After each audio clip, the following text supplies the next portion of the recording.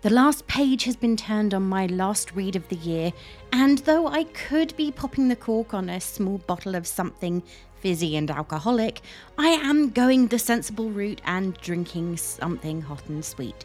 Yes, I am drinking yet another cup of tea. I think this is about my fourth of the day, and I spent most of the morning in bed.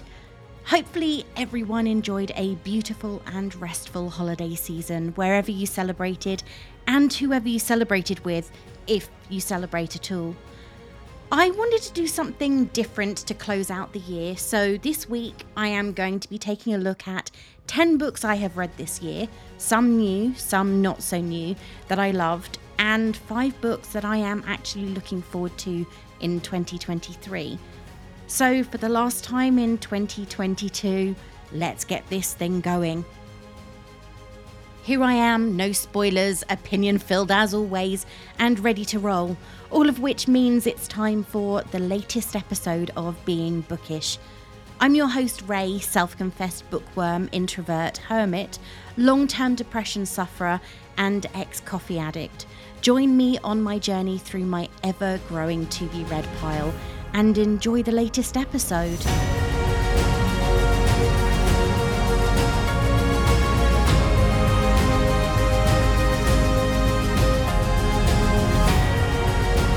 This year was an interesting one when it came to reading. I have managed to enjoy 130 books to varying degrees. Some were fantastic and earned a rare 5-star rating, and others were not quite what I wanted. Doesn't mean they were bad, but they just weren't books that I enjoyed at the time. I even had a couple of DNFs, and they are really rare, as I am a stubborn reader the majority of the time. Normally I would start at the beginning and look at the beginning of the year. But to be honest, my reading was all over the place, as my brain is, as I tried my hand at so many different genres and even read books by 56 authors who were totally new to me. I found a few who I have added to my must-read list going forward, and 2 that will definitely be on my reread lists. Every reader has one of those, right? I'm not the only one. I'm going to stress right now that these books are my favourites of the year, not in any particular order. Some you will have heard me talk about on the podcast, while others were a simple post or 2 on Instagram. I will be talking about a few of them in 2023 because books are timeless, and as I don't spoil them, they can be talked about at any point after I finish them. The first book I'm going to mention was not only a new author to me, but also my first 5-star book of 2022, a birthday gift to myself that I read pretty much as soon as it arrived. My copy is currently on loan to a work colleague, though she does admittedly care for books as well as I do, and I have recommended it to every person who has dared to risk asking me about a novel I enjoyed reading for the year. The House in the Cerulean Sea by T.J. Klune was a book that I reviewed with just 3 words on Goodreads. Amazing, beautiful, emotional.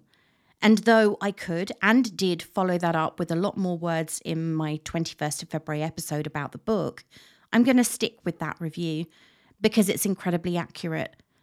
Linus, Arthur, and the children who end up inhabiting Marsyas Island share something so special. And if you haven't read it already, I am going to continue recommending it to you because it is something special and I haven't read anything like it since. I do have Klune's follow-up, Fantasy, Under the Whispering Door on my TBR, and it will be an early 2023 read, possibly one, though, that I am looking forward to. In May, I finally took the leap and joined NetGalley. I wasn't sure whether I would get accepted for any big books because I had heard tales of people who'd been requesting for years and got very little. The Change by Kirsten Miller was my first book, and as a woman of a certain age, I could identify with a lot of the experiences that her 3 lead characters were going through as they reached the point of change in their own lives.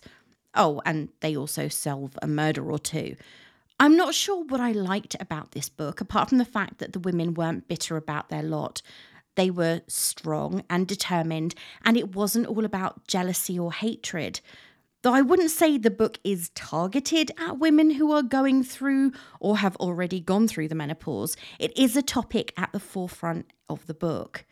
I know, as do most, that it doesn't make you less of a woman, but there was definitely a time when this was the case. In July, I read a book that is really difficult to put in a specific genre. There are paranormal elements to it, a mystery to be solved. It could be considered biographical, but overall it's a combination of all three together. I'm talking about The Spirit Engineer by A.J. West. I have to be honest, when I first picked the book up, I wasn't sure what to expect. But the further I got into it, learning about the characters who were real people and their lives, the more I found myself drawn into the story. Were there moments that made me uncomfortable as I read of spiritualist researcher William Jackson Crawford and his fascination for the famed medium Kathleen Goligher and the experiments he carried out on her? Yeah, but I think that this was the intention. The book was well written, the prose in many places was poetic, and the passion for the story that West was telling was apparent on every page. I'm looking forward to finding out what West has in store with his next book, something he talked about briefly, with no spoilers, I might add, when I spoke with him in my episode on the 18th of July. In October, I was treated to a preview of a book that came out a few weeks later, and it's one that truly surprised me, How to Kill Men and Get Away With It by Katie Brent. Occasionally there are books that you pick up and you get a vibe, whether good or bad. At that point, you'll decide whether you're going to put the book down or continue reading. When I first picked this up, I wasn't sure what I was getting into.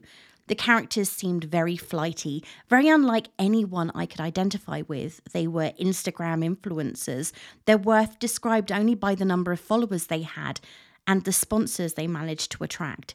This was the moment when I made my decision to read on, and I'm really glad I did. Were the characters somewhat superficial? Of course they were. They believe their only worth is in their social media status. But then the first murder occurs. It's a complete accident that changes the whole tenor of the book. The lead character, Kitty Collins, is no longer only concerned about how many likes she can get on a carefully edited photo. She's wondering how she can hide the fact that she is responsible for the death of a man whose throat was cut by a broken bottle near her house. And that's just the beginning. The book will not be for everyone, as will none of the books on my list, but it definitely had me chuckling and feeling a little bit at times, but that was purposeful. I know that I have said many, many times that I am not a fan of non-fiction books. I read them for school and college and university, but after that point, they were off the table completely. I love fiction. I love escapism. However, this year I read a snippet of a memoir while I was trying to find out more about why the character Gemma was no longer in Agatha Raisin, because I tend to go down the rabbit hole. And that led me down a rabbit hole, funnily enough, which ended up with the purchase of Katie Wicks's memoir, Delicacy, a memoir about cake and death. I'm going to try not to play on the theme of cake here, but I devoured the memoir in 2 sittings, only broken up by the fact that I have a day job. I laughed, I cried, seriously. I stuffed my face with a bar of chocolate and a packet of crisps, and I cried a little bit more. I wasn't sure what I was expecting because of the title of the book, but I felt her pain, and it felt familiar. All the food issues, all the pain of loss, the disastrous relationships, the body image problems, all of it. I want to say so much more, and in my 22nd of August episode, I do. But I really want to recommend you read this book. It would be a shame not to. I loved it enough that it was my 3rd 5-star read of 2022. Well, we're halfway through the list. What do you think? Have you read any of these books? Have you been influenced by me to read any of these books? Are you going to? What's on your top 10 for 2022?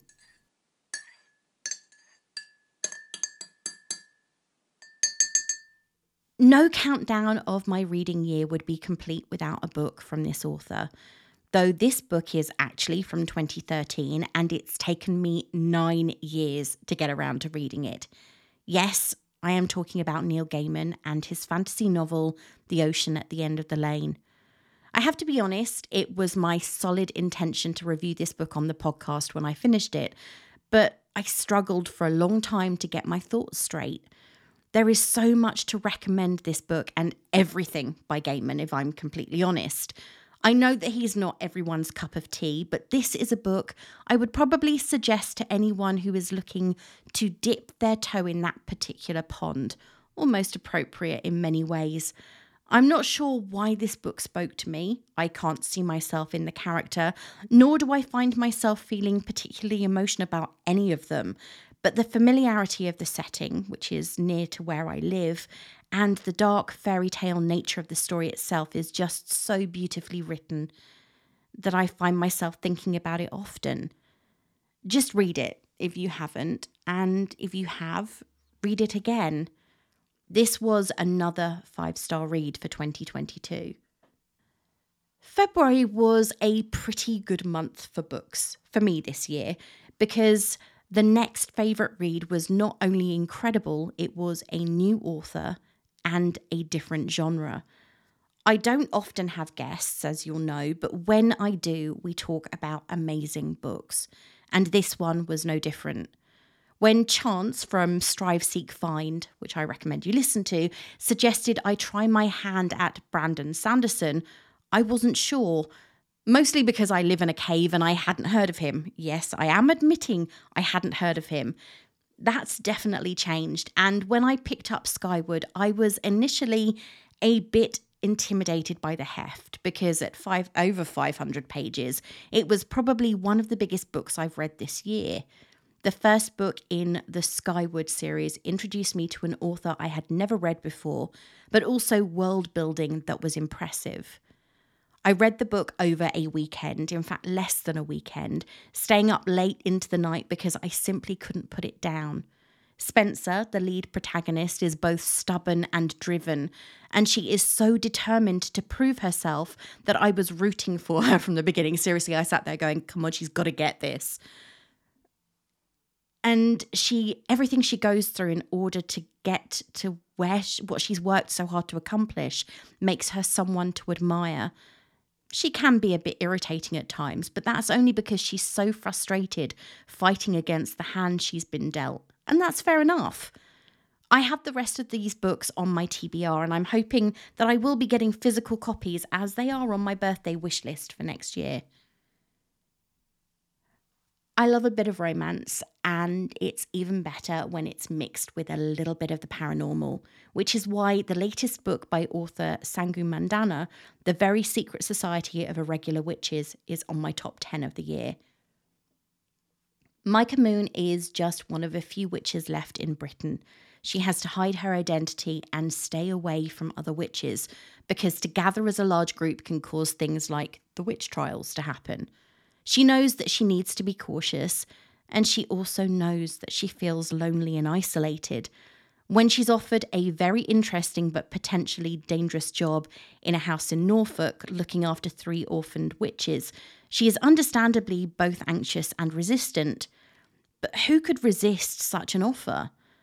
Little does she realise it's going to change her entire life for the better, eventually. I read this book as an ARC from NetGalley and loved it so much that when it was released, I purchased a hardback, and it's waiting to be a 2023 reread and review. I have recommended it to a few people already, so take it from me if you love light romance and light paranormal, strong female characters, intriguing plots, and an enjoyable read with only a few tears, then this is one to add to your list for the new year. This list is in no particular order, so I am not counting down to my favourite read of the year because there were so many. But the 9th book I'm going to talk about is actually the first 2 books, so it's kind of a cheat, in a trilogy. I started taking part in book tours this year. Yes, I have been a busy podcaster because I am nothing if not punishing myself. And the first of these 2 books was one of them. I read the first book in about 4 hours because the story just pulled me in, and then immediately recommended it to a friend of mine who has a liking for fantasy novels. I have admittedly never been a big fantasy reader, but the story of The Skyriders by Kerry Law pulled me in, and as soon as I finished, I placed my order for the sequel, The Rider's Quest. If you love fantasy, dragons, adventure, quests, mysteries, incredible world building, and action, then you'll not be going too far wrong with this series. Honestly, I read the first book in hours, had to force myself at almost 3 a.m. on a work night to put the book down so I could go to sleep, and then read the sequel instead of eating dinner, because I have a tendency to do that. You'll fall in love with Amy and her dragon Jess quickly and follow them eagerly as they ride into danger without a clue as to what they're doing.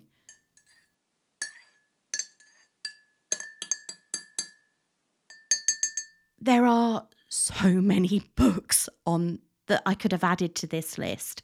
And if I wanted to make an episode a full 24 hours in length, I could go through every single one of them. But we all have lives to get back to, so I'm doing you a favour, I promise. So before I talk about the last book, but not necessarily my favourite read, I am going to run through a few others that I have read this year that I really enjoyed, because I feel sure I will have missed something off the list somewhere. Stephen King is an amazing author with a great deal of range. This year I have reread his short story, The Body, and Misery, which is one of my all-time favourites. I talked about both of these with Lorraine from Once Upon a Nightmare, and she is going to guest again next year. But we are going down a different path with Practical Magic by Alice Hoffman, so keep an ear out for that one.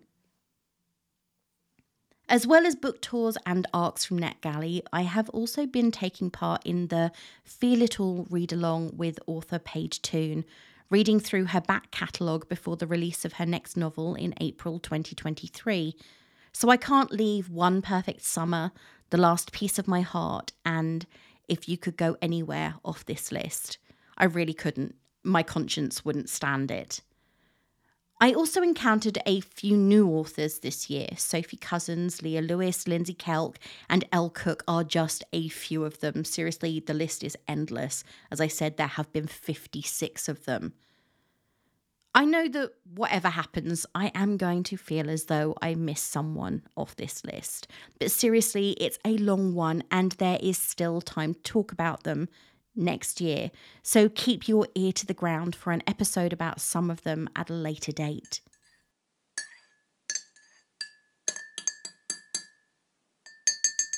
Here it is, the last book on my list of 10. I'm not rating any of them as my all-time favourite because anything that is a 4 or 5 star is a book I would recommend. So you can feel secure in the knowledge that whatever is here is a book I enjoyed. I'm not going to list the ones I didn't because I don't think that's fair or right. It's a personal opinion.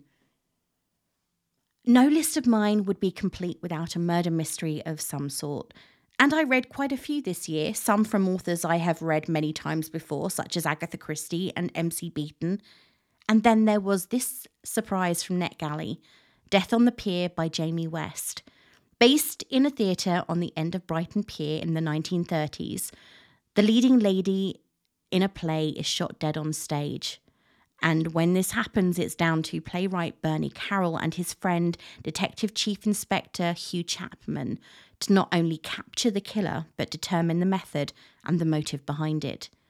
The book has all the glamour of the era swirling around an intriguing murder plot that could have come straight from the pen of Agatha Christie. And that's why it had to be on my list. Agatha is my queen. The characters are intriguing, and until the end, it's so unpredictable that without a pen and paper beside you, it's like playing a game of Cluedo. Though I have to say, I did win my first game of Cluedo in about 5 years this year through standard deduction processes. Go me. I love books that keep you guessing, and this one certainly does that. This book had to be on my list, partly because I had the chance to speak to Jamie, and he was not only incredibly passionate about the book, but also so great to talk to that I wish we'd had more than my workday lunch break to talk about it, his inspiration and his career working on the West End. So there you have it, my 10 favourite books of 2022 in no particular order. Of course, if you asked me yesterday or tomorrow, it could be completely different.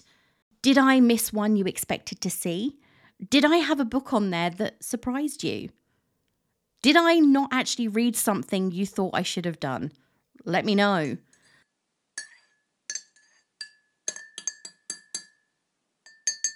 "2023 is going to be a great year for books, whether you're a fan of romance, biography, historical fiction, science fiction, or fantasy.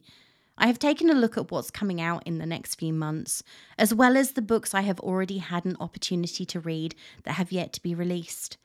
I have managed to restrict myself to just 5 because we could be here forever if given the chance. So here are just 5 of my biggest anticipated reads for 2023. I've already mentioned her, but on the 27th of April, the first new book by Paige Toon in 18 months will be released. If you, like me, have been taking part in her Feel It All read-along, then you'll have been counting down the months until Only Love Can Hurt Like This arrives in the mail. I may have already read it, but I still want my copy. Yes, the title does inspire thoughts of the song by Paloma Faith, but to be fair, it's sort of appropriate. If you haven't pre-ordered your copy yet, what are you waiting for? It's a book that will make you laugh, cry, and feel a bit of heart hurt. I love mythological retellings, and over the last year, I have read a few that have focused on the Trojan War from various perspectives. I have admittedly been disappointed with a couple, but the aptly titled Clytemnestra by Costanza Casati is incredible. Telling the tale from the perspective of Helen's sister and using the more obscure parts of her mythology to build her character, it's a wonderfully rounded and beautifully written story that I have already pre-ordered. January is the month when Jill Mansell's new books are released. I always have them on pre-order and wait eagerly for them to arrive. They are devoured in less than a day and then sit on the shelf for a year before I pick them up again. Her latest, Promise Me, is released on the 19th of January and is up there with my other favourite by her, To the Moon and Back. I received a copy of this from the publisher and can honestly say that while Can You Keep a Secret, her release in 2022, was not one of my favourites, with this one she's hit the perfect spot. I will definitely be reading this again, and though I have a copy already, I have not cancelled my pre-order because the finalised cover is so pretty. Yes, I am shallow when it comes to my bookcase.